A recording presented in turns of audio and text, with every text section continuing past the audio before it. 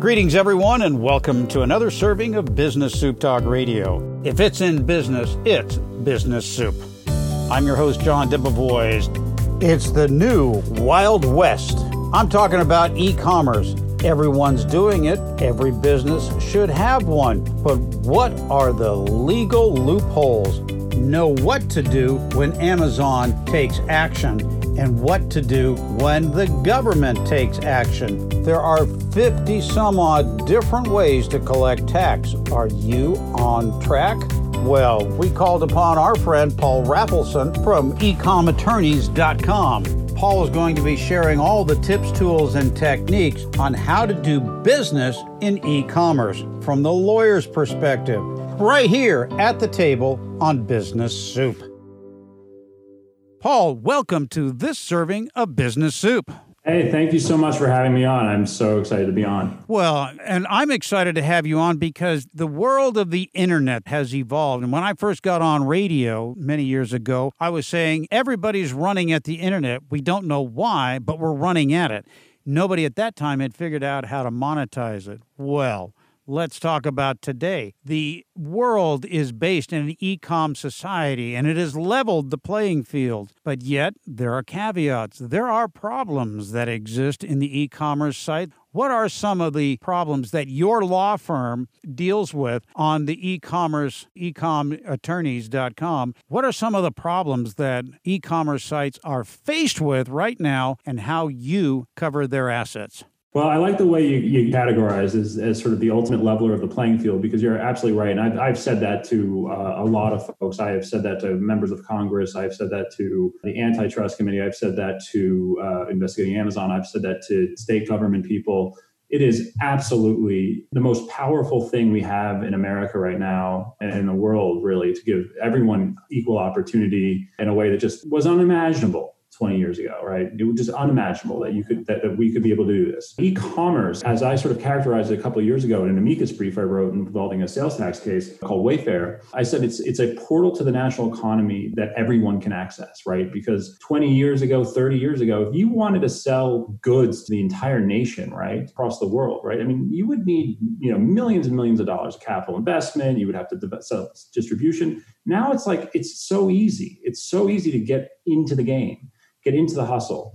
And that's a game changer. It's just created so many opportunities for people to find their own path to success, whatever that is and however they define it. Whether that's the freedom to travel and earn a decent living, whether it's, to just completely crush it, as they say. It's really remarkable, the opportunities that e-commerce has brought about, which is why it's also scary, because we've got some real serious issues that we see as lawyers and we're trying to address. And I address it sort of in two ways: through my law practice and helping individual e-commerce companies, and also through a nonprofit 501c6 organization called Online Merchants Guild, which is a pet project that I helped create. And I volunteer my time to run it, to do the advocacy, to raise awareness of exactly what we're just talking about right now, because it's so important. E-commerce, there's two aspects to it that I've been watching. It's those who are selling you the opportunity to create an e-commerce and those people who have the e-commerce. I'm not sure if this is like the gold rush days where who gets rich, the one who's selling the picks and shovels or the one who's mining the gold. It's huge industries on both sides, from the left and the right-hand side. So there's a leveling out there, and it takes time to build up these e-commerce sites and particularly get your product out there. But if I come through your door and I say, Paul, I've got trouble with my e-commerce site, what are some of the troubles that I am likely to have right now in this e-commerce society? Part of the magic of e-commerce, like I said, is that instant access to the national economy. Well, that that magic comes with some peril too, because you think about what practicing law for a small business looked like 20 years ago. You're helping somebody open up a store in the middle of town, and maybe you get a few out-of-staters in now and then, depending on where the store is. It's a very different world now, where you're opening up a store that's open to all around the world, where you could have customers in any state. So now you're not just subject to your state and local laws in your hometown, you're subject potentially to the state and local laws of the entire nation. So you've got 50 states to contend with. And that's part of the biggest issue, is the interstate commerce issue, the one that I've been addressing tremendously on an advocacy front, because that's really burdening the process. And that's unfortunately a product of the fact that Congress doesn't get it. They don't see it. You have a member of Congress asking Mark Zuckerberg, how can you make money on Facebook if you don't charge? It kind of shows like Congress hasn't really fully woken up to the idea that this is the great equalizer. Everybody gets the same opportunity. I don't have to go to a pitch room in Arkansas and beg one of the largest companies in the world to please put my product on your shelf so people can see it. I can put it on my own shelf and and help get people to see it.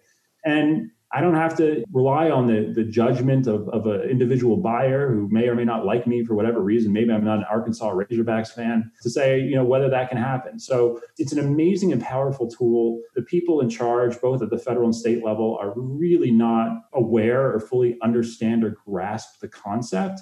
And so this creates massive overregulation, because what we really are seeing is that states are trying to regulate, all 50 states at once are trying to regulate our businesses, our small businesses, and they're treating us like Google. I used to be a corporate attorney for large companies, Microsoft, Walmart, GE, okay? They're treating, and this is what motivated me to get out of that space and into this space, because all of a sudden I realized, suddenly a small business owner needs the same kind of legal assistance that a GE would need, or a Google, or a Microsoft. It's absolutely insane to me that that's the world we're in. So our clients get into trouble. It comes from all sides. A classic example, Prop 65. Are you familiar with Prop 65? Describe from the legal standpoint what Prop 65 means to small business. Prop 65 is a California law. It's a California rule. It says that you have to basically, if there are certain chemicals that are involved in the manufacturing of your product, you have to basically disclose that through either a sticker on the product or on the website. There's a whole host of rules. Now, there's an exemption under Prop 65 for businesses with less than 10 employees, which is great. But if your part of your e-commerce strategy is to utilize an Amazon or an eBay, you could find that those companies could be liable and you're indemnifying them. So it's like you're basically getting sucked in to that process. Or if you have 11 employees, you're still a small business, right? Now, all of a sudden, you got to know that there's a Prop 65, which you may not know if you're in Georgia or Alabama. You may never heard of Prop 65. People in California know, if anyone here is listening in California, you already know what I'm talking about. Look at your glove box. You probably had a sticker on it that said, danger, this product is known to contain toxic chemicals. It's known to cause. So you see it every day. But how does a person in Alabama know? And what lawyer in Alabama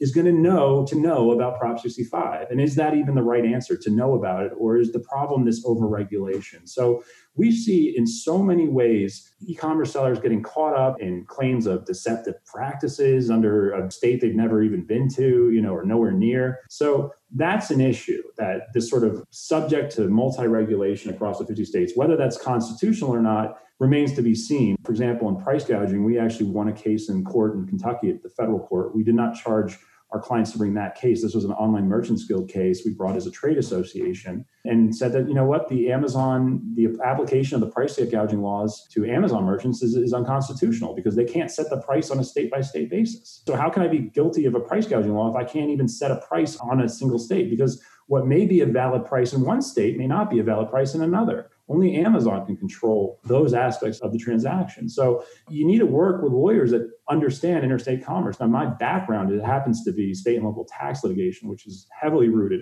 in the Commerce Clause. And it just so happened that sort of the cards just aligned. And I was an Amazon seller when I was in law school, and I've been in e-commerce for a long time, that it just, the cards aligned and just kind of pushed me in this direction that I wanted to help e-commerce businesses. But because the legislators, as you just gave a perfect example of when Zuckerberg, probably why he has such a frequent blank stare on his face, is that he can't believe that he's getting these questions asked to him. How do you make money if you don't charge for a membership? And that's coming from the people that represent us, our legislators. Yes. And we put them there. We did. That's part of this is why I created Online Merchants Guild. I'm trying to get people to rally together. I don't get paid anything from OMG. I do this because I love this. This is cutting edge law. This is cutting edge legal. This is cutting edge advocacy. It needs to happen. And I love the fact that I have the opportunity to sort of lead a charge on it. It just personally excites me. So I'm happy to do that and volunteer my time to do that. But it's so important that we get together to sell as e-commerce merchants. And in this technology, government has to play a perpetual game of catch-up. Yes. And it takes so long to get anything going through them, and then you have to break it down into the simplest language for them to understand, and then it gets regurgitated in something that doesn't even look like what you came to them with. So I've seen this happen in other areas of business, and it's frustrating. everybody thinks sales tax is figured out. It's a mess. I mean, if you talk to people who have their e-commerce business that is focused on their own website versus Amazon or eBay or Wayfair or Etsy, right, where it's your e-commerce store, whereas when you sell on Amazon, it's really their store. You're just sort of a consigning supplier or your supplier to their store. It's their customer, et cetera, et cetera. That's a big problem because right now the way it's are operating, if you use Amazon FBA, you don't get any protection from having to have $100,000 in sales or whatever in each state. You're instantly required to collect. And I actually filed a lawsuit in California, another online merchants case on Tuesday, to challenge that because it's crazy. It's like you can't even start your own website these days. And the cost of complying with 50 states under this current environment is insane. It's a six-figure problem.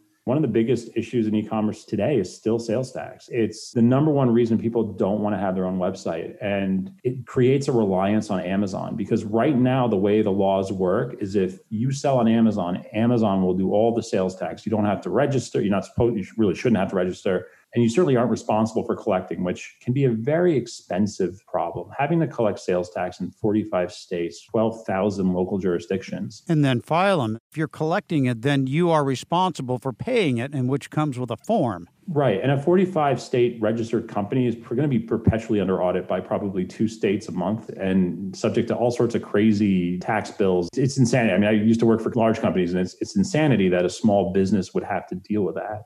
So, we've seen small businesses, $5-6 million Shopify sellers say, we can't afford 50 state collections. So we went to Congress in March. We set up some testimony before the Small Business Subcommittee. And all we want Congress to do is come up with a streamlined solution for small businesses where, why do I need to register in 50 states? There's something called the International Fuel Tax Agreement, where if you drive your truck across the country and you have to pay use tax on your fuel as you drive across, you only have to report to one jurisdiction. You don't have to report to all 50 states. You don't have to register in all 50 states. The states are taking it upon themselves to redistribute. So we sort of say, there should be a central clearinghouse for small businesses. Take a report from Shopify or BigCommerce, upload it, pay whatever amount the computer calculates provided by the state, and that's it. It should be flawless, error-free, simple, and then let the states divide it among themselves based on the data that they get. And there needs to be that streamlined solution. And if you actually read the Supreme Court's decision, they actually require it. But until that happens, people are going to be driven towards the Amazons. They're going to be driven towards paying 45% commission on every sale, not having their own customers they can market to. You're missing out on so much when you sell on Amazon because you don't get that market. You don't get to retarget and follow-up emails, all that stuff that drives more sales.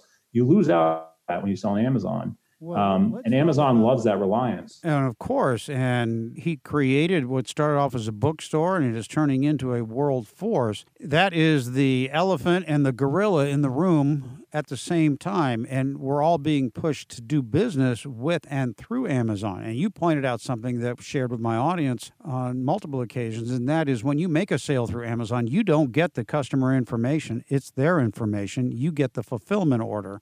What are some of the things that I must know about if I'm going to put product on Amazon to sell it? You made a frightening statement about a 45% commission. That's a pretty tough nut to cover. How do I cover myself? How do I cover my assets in dealing with Amazon? I have a partner in my firm who's a lawyer, and he's also a 7-figure Amazon seller. I used to sell on Amazon, 20 years ago, but I haven't sold in a long time. But he still runs his business just to make sure he's up to date, keeps him in the game, so he's ready to help our clients who, so many of them are Amazon sellers. It's a love-hate relationship because you see your sales grow, but your profits not so much, right? I mean, I can tell you $1 million seller on Amazon may eke out, 65, 70 grand a year in profit at the end of the day. That's including their salary if they're paying themselves anything. That's not a sale, not a lot to show for it. It's just for the amount of effort and time they put in. So what do you need to know? There's 2 ways to go about Amazon, right? There's the sort of the fulfillment by Amazon where you ship your stuff to them and they put it in their warehouses and then they fill the order out of their warehouses. That's where the commissions are 45%.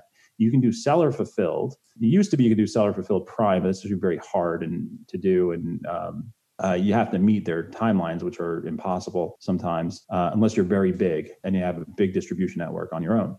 So if you don't do fulfillment by Amazon, then the commission I think it's like 15%. So it's obviously more reasonable. But if you're not using fulfillment by Amazon, you're not going to be prime. And not being prime is going to slow down your product sales, right? Being prime is so essential. In fact, the antitrust committee, if you read the report they just put out today, which Online Merchants Guild is quoted in many times, they talk about that they've really tied prime to seller success. Bundling the fulfillment with their store is really key. So that's the first thing you have to know. The other thing you have to know is your sales data is public. Like your sales data is out there. One of the things I always tell people, if you have a product that you're like really concerned about, like people knocking you off, one of the things you can do to make sure that they will is put it on Amazon. And if it's successful, expect to see knockoffs. Yeah. Expect to see lots of knockoffs because they're going to see all the data about how fast your product is selling, how fast it's moving. Okay. Whereas if you're on your own website, that data isn't publicized anywhere. So it's going to be much harder to tell. I guess you could look at customs records, but that's. But then you're losing out on likely the volume that you would have through Amazon. You are. And so you get the privacy, but you're selling in a vacuum. Exactly. So I always say be warned, but so that's why protecting your intellectual property is important. So if there's trademarks, if there's patents, if there's design patents, patent isn't necessarily an invention. Maybe you can do some design patents. Sure. Which are patenting the look of your product versus the functionality, is saying that I have this unique functionality. Trademarks, copyrights are the most underused form of intellectual property. People miss out on copyright all the time. It's the easiest type of IP to acquire. It's the fastest and it's the most effective because we have something called the Digital Millennium Copyright Act, which actually gives you a lot of rights if somebody really copies your product, literally infringes on your product. Not they copied on it in a way where it's like it's clearly their own version. I'm talking about like actually copying, because that we see that more often. It's probably your factory that in China that might be copying your product and selling and competing against you. That was sort of the joke back in the day, but the data is out there. So, you've got programs like Helium 10, Jungle Scout that can see, based on the data that's coming from Amazon, how well you're doing. So, just realize that your data is going to be out there. So that privacy is important. You want something more organic. You don't necessarily want everybody piling in. You want to, it's going to be a slower growth progression, as you mentioned, but you will have a little bit more privacy because it's not going to be broadcast to the world that you're doing really well, inviting competition. And competition is a good thing because it shows you that there's a market. And if you can tap into the competitive marketplace and sell your product, you're capitalizing on their market penetration to give you exposure in your own product and service. I agree. I just think the competition you experience on Amazon a lot of times is from half of Amazon's millions. There's about 800,000 sellers in the United States. There's 2 million in China. And one of the things sellers in China is they don't really have to play by the rules. Yeah. They don't have to worry about whether or not the product is compliant with, UL labs or, what chemicals or whether or not it uses lead paint. None of that matters when you're a China-based seller, because what's going to happen? If you buy something from a seller in China and it burns down your house, you're not going to go sue that person in China. There's no recourse. That's right. For you. So, and the law is changing on that. So what we're seeing now is more courts are now starting to hold Amazon accountable for injury, and then Amazon comes to the seller for indemnification. But again, if the seller's in China, good luck, Amazon. they're not going to have a chance, but they're doing this more with U.S. sellers too. So insurance is key too.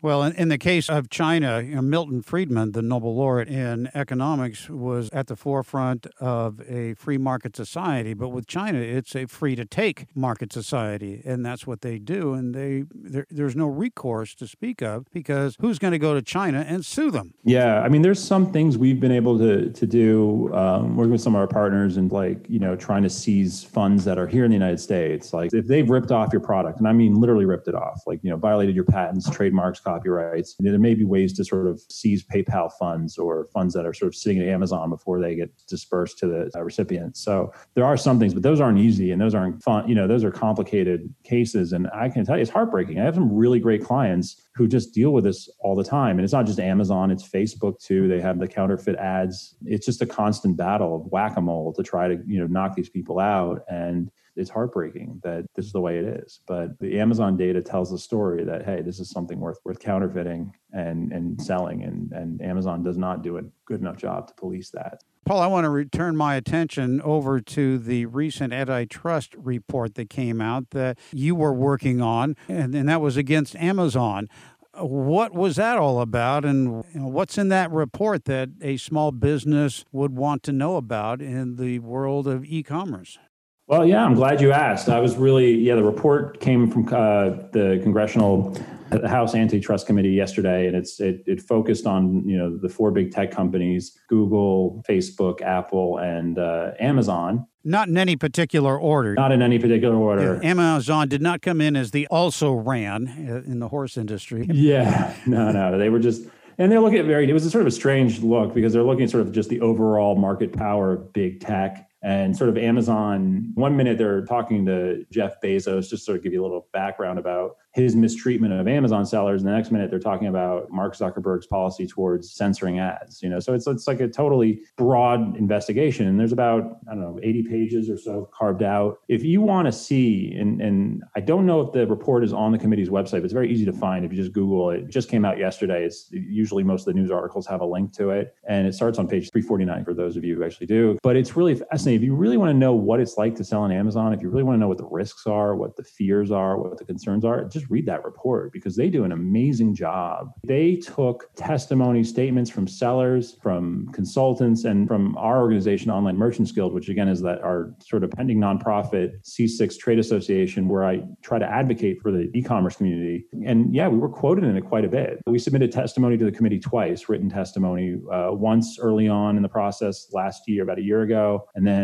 once again, as Jeff Bezos testified, once we submitted written response testimony for that hearing, which you can actually read on the website. That is posted on the website. So this committee really took their time to understand the Amazon market power that they have over their sellers. And it's a little scary. It's a little scary when you sell on Amazon. I mean, it's a very powerful thing, Amazon, because you do see your sales go up fast when you get your products on Amazon. But, with it comes a lot of frustration and some instability. And that's not to say you shouldn't do it because obviously plenty of our clients are very successful on Amazon and have done really well and have sold their businesses that are primarily dependent on Amazon for revenue. So, I mean, there's certainly opportunity. I don't mean to give people the impression that, you shouldn't sell on Amazon, but just know the risk. It's a resource predicated on your profit margins. It can be very advantageous and very profitable, as you've described, with people that have made well into the multiple seven figures on selling through Amazon. Yeah, absolutely. So volume is just as important as profit, but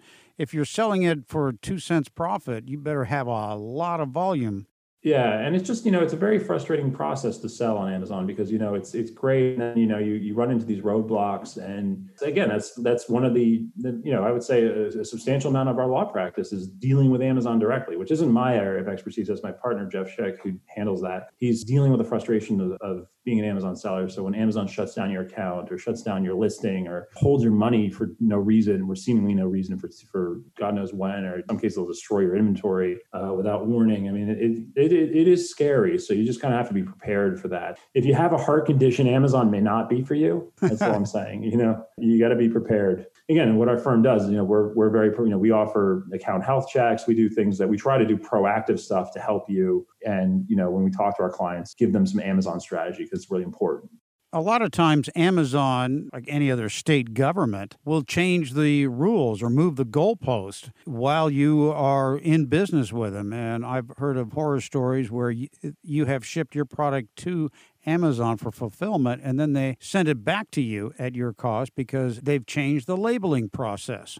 Absolutely. Yeah, no, the stories like that are a dime a dozen. Moving the goalpost is an expression I hear from so many of our clients. In fact, so a lot of the phrases our clients use are the same. And it's like, I mean, do they all know each other? It's because it just invokes that same emotional reaction in everybody's mind when they experience this. And absolutely, Amazon does move the goalpost. And they do have, I think we were quoted in this report for this point. One of the points we were quoted for in this report was the idea that they have their sort of internal judicial system, which is why you kind of need an Amazon lawyer, because it is a legal process to deal with Amazon a lot of times. Given the subject matter of the typical suspension, a lot of times has to do with intellectual property or malicious acts of a competing seller, oftentimes in China.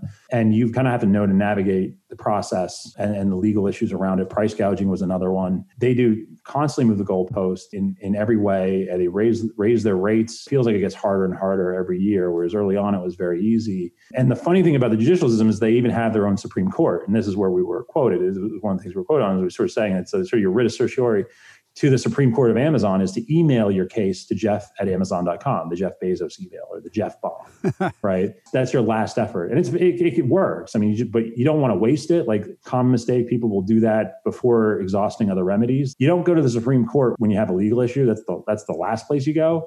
And it's sort of the same way in Amazon's what I call kangaroo legal system. You don't want to go to Jeff@Amazon.com first. You want to make sure you work the appropriate channels, have a case put together, crafted properly, succinctly, and then you send it. And that's what we do. We're very good at drafting and a lot of times people will send us their attempts to do it themselves. It'll be like 8 pages. I'm like, these people who are reviewing your account have less than 30 seconds to make a call. Sending them 8 pages isn't going to help. Yeah. You got to know exactly what to say, how to say, and you got to be careful too, because if there's issues of, maybe you did something that was wrong, maybe not knowingly, you got to make sure you address those without admitting anything that could potentially create legal issues for you in the future. Price gouge. This was a big deal during price gouging. People were like, okay, I price gouged. I'm so sorry. I shouldn't have price gouged. Like, well, first of all, you didn't price gouge. Second of all, you didn't need to admit you price gouged and make a legal admission in order to get your account reinstated on Amazon. There was a certain process you had to follow. And so that's why it's important to get help. And that's one of the things we do as a firm quite a lot is we deal with the Amazon side of things.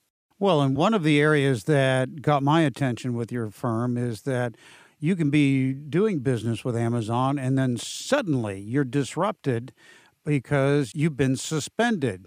And it's not like going to the principal's office. What are some of the reasons why my account on Amazon would be suspended? So the most common reasons are usually some form of IP infringement, intellectual property infringement claim by another party. So somebody says you're violating intellectual property. Amazon's going to shoot first and ask questions later, because the way the law sort of works is that once Amazon has notice of intellectual property violation, they can no longer play dumb. They can no longer play, oh, we didn't know. We can't possibly, because that's their legal defense. Like, we're a platform, we can't police everything. But once they're given notice, they have to take action. And they've gotten a little bit better at not completely shutting everyone down at first notice, because there's other issues, but intellectual property is a big one.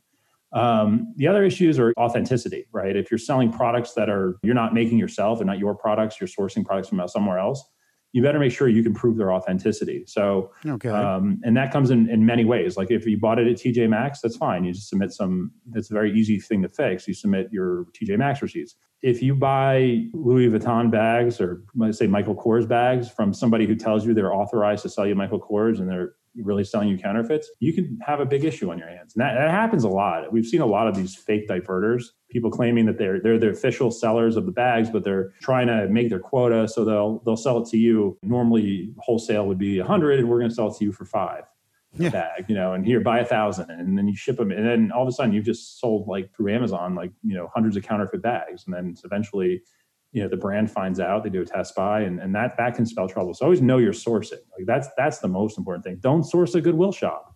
If you're one of those people who likes to resell, do not source at a Goodwill shop, especially if it's like something that's likely to be counterfeited. Like, if you buy a Louis Vuitton bag at a Goodwill shop, don't sell it on Amazon. Don't sell it on eBay. Like, you can get in trouble. Like, it just can be a disaster. So, it's because that a receipt from a Goodwill shop doesn't prove authenticity. Whereas Amazon will accept TJ Maxx, Walmart, Marshall. That's typical. Other areas of suspension can be product safety concerns. Sometimes you have to provide testing. That your product complies with certain testing, labeling issues if your product isn't labeled properly, and with respect to the category, ingredients. I mean, the list goes on. Anything you can possibly imagine, Amazon can really shut you down. Compliance with a particular law, claims. If you sell a supplement, don't claim it cures a disease. Don't say that your whatever oil is going to cure COVID, because you'll get shot down right away. So it really spans the gamut, like what you can get suspended for. It's anything and everything. There's always something new. Price gouging was big in March, right? Amazon was the number one price gouger in the country. Actually, not the individual merchants who we proved through court can't actually price gouge under state law according to the Constitution. But Amazon itself was clearly price gouging. Do you know how many states investigated Amazon? 0. Do you know how many of our clients got investigated? A lot.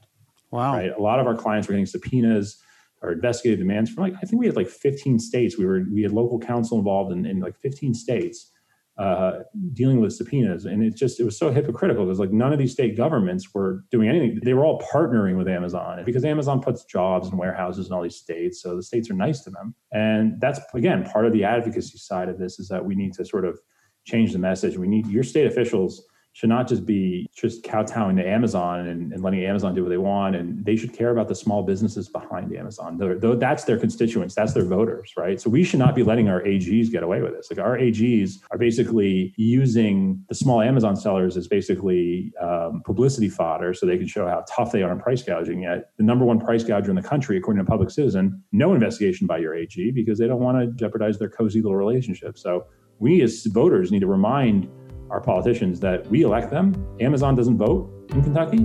We do, okay? We vote. And we should send a message because it's really scary out there just how much power Amazon has over our government, state level especially. And we as the small business e-commerce companies need to remind that we're the small business, this is who they should be supporting. This is who they should be protecting. Absolutely. You said at the beginning, e-commerce is the great equalizer. This is good for everybody. If you want to know more, my audience of small business owners, you want to know more about how you can cover your assets and stay out of the Amazon suspensions, well, you can go to this interview and the resources there at BizSoup, BIZSOUP, where all business goes for business, where you can get all the information and the links to what we're talking about here with Paul Rafelson and his business, Ecom Attorneys. Paul, I know you're going to come back and talk about the other aspect that you're working with, helping businesses with the legal services that every business needs. And that'll be coming up in a forthcoming BizSoup serving. Paul from ecomattorneys.com. Thanks for joining us on this serving of Business Soup. Thank you so much.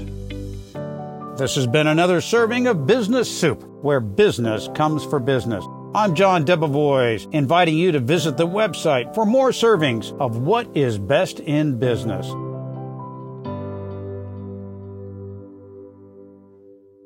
This show has been produced by Market Domination, LLC. To discover how you can have your own show completely done for you and turn it into a real published book and become the authority in your marketplace, go to www.marketdominationllc.com/podcast offer. This podcast is a part of the C-Suite Radio Network. For more top business podcasts, visit c-suiteradio.com.